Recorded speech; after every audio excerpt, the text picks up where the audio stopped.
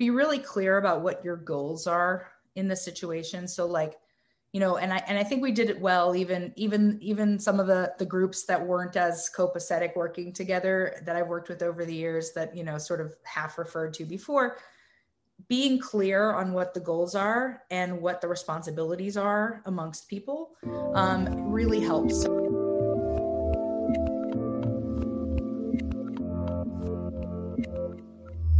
Hey everyone, this is Devin Miller here with another episode of the Inventive Journey. I'm your host, Devin Miller, the serial entrepreneur that's grown several startups into 7- and 8-figure businesses, as well as the founder and CEO of Miller IP Law, where we focus on helping startups and small businesses with their patents and trademarks. If you ever need help with yours, just go to strategymeeting.com, and we're always here to help.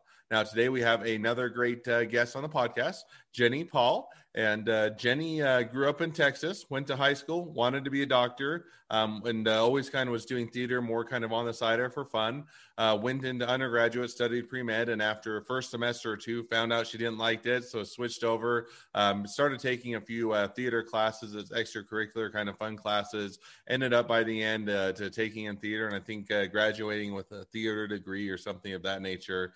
Moved to New York, started acting for 5 or 6 years, started doing content creation, kind of did a web series, decided the next time that she was doing content creation for a web series and whatnot, she was going to find a way to market it, monetize it, and allow people to buy things through it. And that's kind of led to a bit of where she's at today. So with that much as a introduction, welcome on to the podcast, Jenny. Hi. Wow. You did that quick.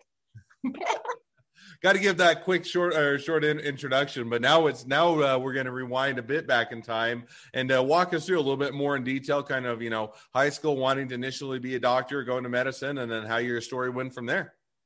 Yeah, I mean, that's pretty much what happened. I sort of always knew that I wanted to do something that was designed to help people, whether it be, sort of therapy, if it were to be psychology, or if it would to be medicine, kind of proper. My dad and my mom are both doctors, and my dad was the king of the neighborhood. He was the internist for, half of my teachers and, most of my community. And so, people really appreciated and respected him for being their caretaker in some regard. And I think that was always attractive to me because I always sort of felt the urge that I wanted to care for other people as sort of, number one, or at least help them in some way if I could. And so I ended up flipping over to theater because I realized I didn't love the science so much, where my father and my mother both really loved the science. So of course, 12 years of science, looking down the barrel at that didn't seem so tragic to them. But one question on that, just because, so, I mean, since really high school, you've been kind of thinking about, I want to be a doctor. Had influence with your parents and whatnot. So, the decision to switch to theater, I'm guessing wasn't just one day woke up and want to be theater. So how did you kind of decide, or what was the triggering point, just saying, hey, I've been in a semester or two, this really just isn't as exciting or interesting as I thought it would be. What do I want to do? Or were you already doing theater on the side and said, that's really where my passion is? Or kind of, how did you make that initial transition? I mean, I grew up singing in choirs and solos and things like that.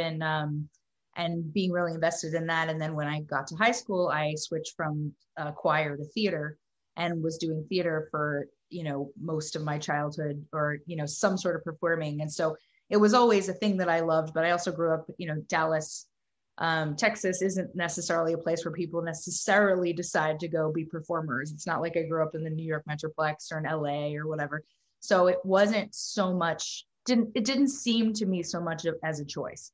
And then when I went to college and I was taking theater on the side while I was doing my pre-med courses, the people that went to the school that I went to took it really seriously. And I went, oh, this is actually a choice. Like you can do this. So that's sort of how I fell into it is, I got really very stressed out by the science and doing super well, but realizing I just wasn't loving it. And then taking the theater classes and then dropping out of the science classes and then only having the theater classes. And so until I figured I would do that until I figured out what I really wanted to do. And then I sort of realized that is what I really wanted to do. So that is sort of how all that happened. And then, moved to New York to be an actor and have been doing that for 13, 14 years. And also in the meantime, learning how and becoming really good at content producing as well on top of that. And so that's how that all happened.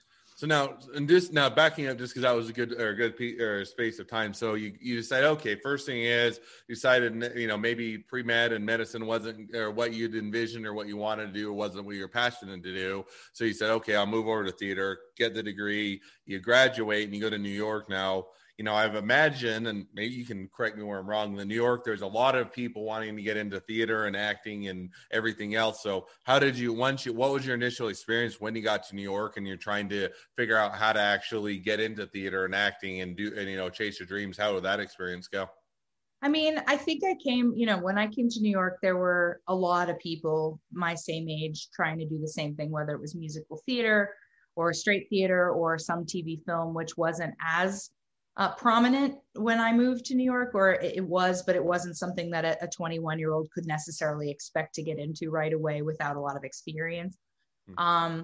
So, my experience was, coming to New York with kind of a full community of people that were excited to do plays and figure out how to do little things in the park. And so basically I sort of sought out anything that seemed interesting to me. I wasn't in the unions yet, so anything was sort of possible, and did a lot of little developmental plays and met playwrights and, screenwriters and designers and directors and producers, and anybody that I sort of clicked with found a way to do projects with. And so I think that's sort of the initial experience of coming to New York. And I imagine it's still the same for people right out of school, where they find those little groups of people where they're making craft together that have, similar voices in the art.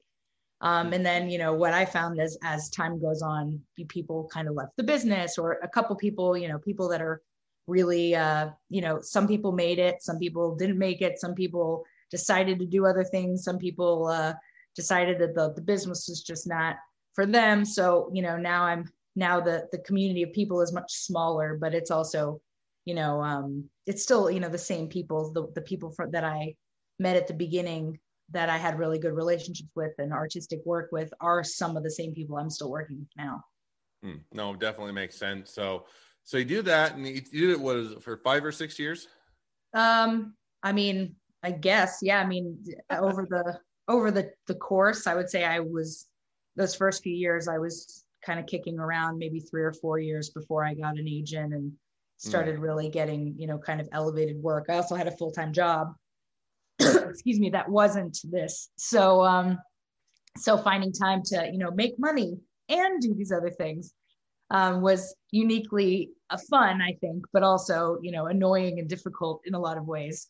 Because so just out of curiosity, what did you do for the full-time job as you're also trying to balance all of your acting, your theater career? I was working as a manager for the 2010 census. So, and I did it for quite a long time. So I was in charge of, if you know New York City well enough, Roosevelt Island and the Upper East Side for quite a while, and, pieces of that. And I got moved to, bigger jobs and smaller jobs, because the way the census works is it works in projects. So we had this, the first project, and then when they moved to the second one, they move you somewhere else. And, so I was doing that for quite a long time. And then when the 2010 census ended, probably in, I don't know, August or September of 2010, I'd been working for it since 2008. Then, we all got laid off at the same time, but I was working for them for quite a while and managing anywhere from 20 to 80 people at any one time. So, kind of getting my bearings and, being an adult in some ways, being in charge of people that were far more experienced and older than me, because it's a, very civic, community oriented type of job. So there are people from my age all the way up to, retired and post-retired, just, coming to work because they thought it was an interesting thing to do, and why not? No, it definitely makes sense. So now you do that, you work on the census, and I always look at it really as a side job as just another full-time job. So usually end up working as many or more hours on the side job, but you're doing the theater, you're trying to get that up and going, as well as, supporting yourself and doing the census and that. Now, how did you transition over to doing kind of your content creation and doing that? Was that kind of just an add on or an additional effort as far as you're doing the theater and acting and trying to get that up and going? Or was that different opportunity, or kind of how did that start to lead you to where you're at today? Well, I think maybe, so we're talking about maybe like 2012-ish, possibly. I think at that time, web series were starting to be like an inkling of a thing. So before then, people did not create their own content. At least they did in theater, and we did plenty of that, but not in TV and film, because the networks were, God in that way, and you were auditioning for them or you weren't, and that kind of was it. So I think 2011, 12 is when the concept of creating your own work started to sort of seep through the seams. And what was happening is there were a lot of people that were around my age that were actors who hadn't booked a big network show, myself included, who wanted to be seen to do film, because that's sort of where our heads were at. I was always I always wanted to do like sitcoms. That was sort of my pie in the sky goal. But there weren't a lot of opportunities to do camera work in New York, especially. But if you didn't have an agent, you weren't even getting auditions for these roles, much less getting seen for them. And so I sort of took advantage of that pretty quickly and said, well, if people are making their own content now, and that's the new big thing, let's go. Let's make some content so that we have reel to show people, to get an agent, to get booked on television shows and things. And I teamed up with 2 other actors and 1 writer to create a show called That Reminds Me, that, featured all of us in ways that we couldn't have, sort of even imagined before this became a thing. So that was sort of the beginning of the content creation, chapter for me. No, I think one of the things you kind of learned, if I remember when we chatted a bit before, was you got into content creation, kind of started to explore that as a avenue to get your name out there, get your content out there, if you're not necessarily mainstream or a major actor that everybody knows, as a way to kind of showcase a little bit of your talents in that. Now, you did the content creation, and I think one of the things you mentioned was, you didn't necessarily think about how you're going to monetize that initially, or how you're actually going to, have a return on that. So how did that kind of transition after you initially got into content creation to where, hey, I'm actually going to try and make a business out of this, or make an income, or actually, start to make it, or, have something more than just it is being a hobby? I mean, I think at that point that the goal wasn't monetization, the goal was representation. So getting an agent, getting a manager, getting people to see, I'd been doing plays in New York for years, but none of the people that I grew up with that would have been, happy to come see me in shows lived in New York. I grew up in Texas. So, I wasn't able to, sort of show off my performance sort of talents to anybody other than the people in the immediate New Yorkosphere, unless somebody wanted to come up and see a show. So that original goal was not money. The original goal was, exposure. And then when I continued to make content for myself, for other people, help other people make their content, as the sort of genre grew and people started realizing that it was a good way to get their representation and so I did get my agent from that show.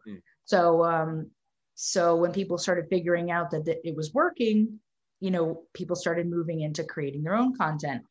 And then it sort of became this thing where you could absolutely create your own content. Maybe you did a Kickstarter to get the funding for it that first time, whatever you did, but there wasn't really a way to keep it rolling if the product itself deserved to have a life, rather than the people in the product. So you make, 1 season of a short sitcom and people are like, oh, this is really good, where's season 2? And you go, well, we can't afford that. We didn't think of that. So it's that concept of realizing that these projects, a lot of them, not all of them, not everything's amazing, but a lot of them deserve to have a life that was independent of their creator, and to live the way that network TV lives, or the way that, cable TV or now streaming lives. And so that was something that sort of was always on my mind as I was doing more and more of this. Was none of these, I'd go to web series festivals, and the best web series, whatever won best web series, didn't have any money to make another season, and didn't have any way of making that money. And so that was sort of, that's been on my mind for all of the years that I've been doing this, is there's got to be a way for people to monetize these things outside of asking their friends for the money. And so that's sort of, the genesis of what ended up becoming Adulting with Jane, is let me figure out how to monetize this so that it actually is beneficial to whomever is, giving, lending, involved with the money, but also, so that these projects could have a real life. No, it definitely makes sense. So now that kind of brings you up to where you're doing today. So you now got Adulting with Jane. So how did you kind of start to take and incorporate kind of the things you learned, the experience you got on the other ones, and kind of all of that to now fold that into something that you could monetize or otherwise be able to at least support, so that you can make the next series, you can continue on, and continue to do that without having to go to the friends in this family to kind of support it. How did you kind of start to adjust that model or adjust to where you're at today? So I think, over time, if you're creating enough content, you sort of develop a drawer full of ideas and things, and you're hoping that one day this one or that one will have a reason to get, funded, or you're just, collecting ideas. And one of the ones that I really was in love with was this concept of, we always go to YouTube for how-to videos. But they're not particularly entertaining. There's nothing real special about a how-to video. It's just sort of a necessity. And Google is uniquely suited to do that because they're Google. So, if you're saying like how to change a tire, and then YouTube, which is, easily the most popular place for indie content to live, at least in terms of like longer form, more structured, not necessarily like TikTok videos, this sort of thing. So you go and you watch some really dry dude like show you how to unscrew the, nuts and then jack the car up and and you're like, okay. And you do the thing because you have to do the thing. But I always thought, like, why not feel empowered in the adulting rather than the word adult? The original incarnation. So the original word adulting was coined by an author. I think her name was Kelly Brown. And she wrote a book. She wrote a book about, 300 things you need to know to be an adult. And so she coined that term. And so immediately when the word adulting started becoming a thing, it was like, adulting, do not recommend, adulting sucks, adulting 1 star, adulting, I need coffee, whatever those things are. And I was like, well, for me, a lot of this stuff could and should have been interesting and fun, because I'm one of those people that's just very learning forward and curious. Like I like learning how to do things because it makes me feel like I, did something right. So, I'm kind of like an adult Girl Scout in a way. It's that the stuff that people kind of think sucks, I also think sucks sometimes. Let's not play. But if I were to learn it in a way that was interesting to me and that didn't feel like, death and taxes and destruction, I would probably enjoy myself, versus like how to change a tire where it's like I'm actually stuck in the middle of a highway and I really do want to kill myself, and I'm waiting through 15 minutes of YouTube because I'm literally on the side of the road.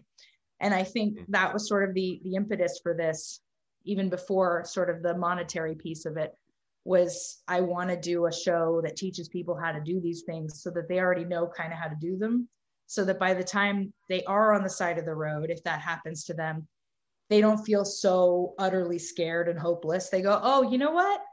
I kind of know how to do this. Let me look it up, or whatever they're going to do to finish it, but not have a panic attack about it, because it's not the worst thing in the world. It's not, we're going to die on the side of the road kind of thing. I know a little bit about this. I'm a little bit empowered here. Let me do that. Let me figure this out. I'll figure this out. And I think that was sort of the impetus. So taking my two loves of, sort of helping people and sitcoms, I was like, okay, let's make a sitcom that, helps people, and it maybe puts them in a position by the time they do have, a major issue, that they're not feeling so overwhelmed by it. And I think I kind of found a uniquely good time to do it when, this is around the time that Marie Kondo came out and people were starting to get excited and and ready to do things like clean their houses, where like that would have been miserable before. But now like a lot of people, especially women, but a lot of people are like, ooh, I'm going to do this for my house too. This is very cool. So kind of entering this sort of lifestyle DIY at the right time. And I was like, between that. And then the other factor was the money factor. I didn't, back to what we started talking about is this something that would fit the model that the networks use, which is advertising? And the answer, really quickly was yes, but it's too small for people to care. So how do we make it big enough for people to actually care, A? And then B, how do we make it interesting in a way that actually benefits the small businesses, to kind of weave it in so that it's kind of working for everybody. So that's sort of how we did it. It's a sitcom and a how-to video. And then we're working with a shoppable video technology. So basically this is one of the first ever to do this, and everything's working now, but it's like just barely off the ground. But you can actually click around within the video. You can literally click it and it pauses the video.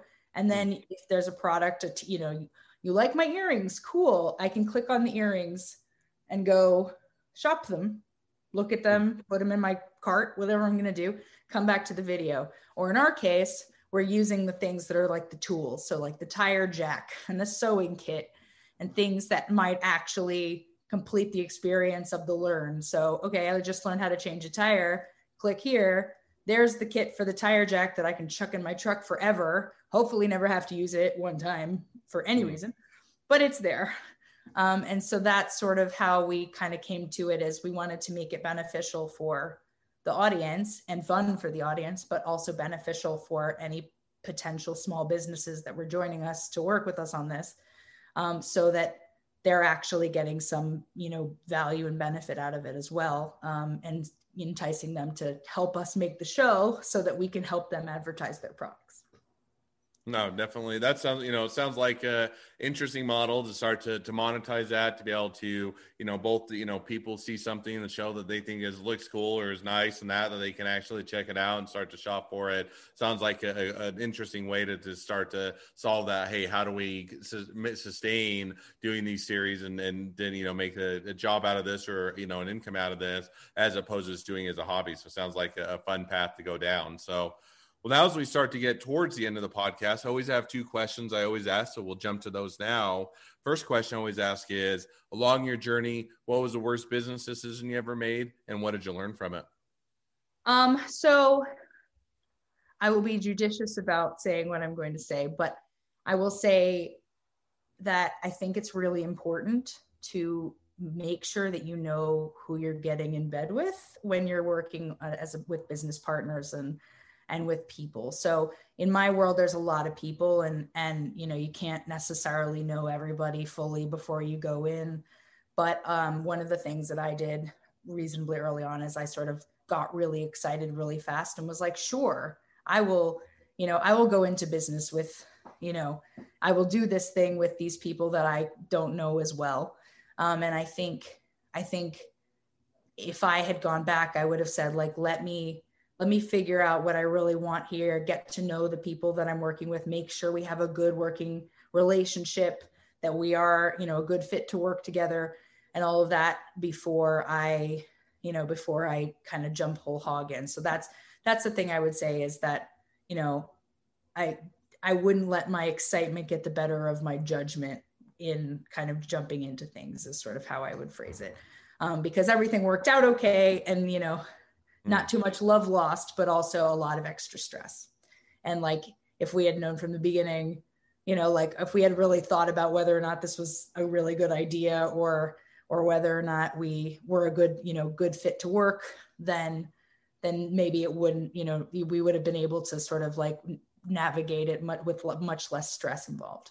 No, definitely makes sense. And, it's one of those, it's interesting how dynamics shift or things shift as you move from what would be friends or having worked together to now you're actually co-founders or working on the project together, and just, how that is all adds an extra layer of complexity to where you may have a very good relationship with them outside of work or when you're co-workers or when you work together. But now when you're actually, doing a project, who invests in what time and what money and everything else, it always adds that extra layer of complexity that always is one where you have to look as to how to make that beneficial or whether or not it makes sense. So definitely understand.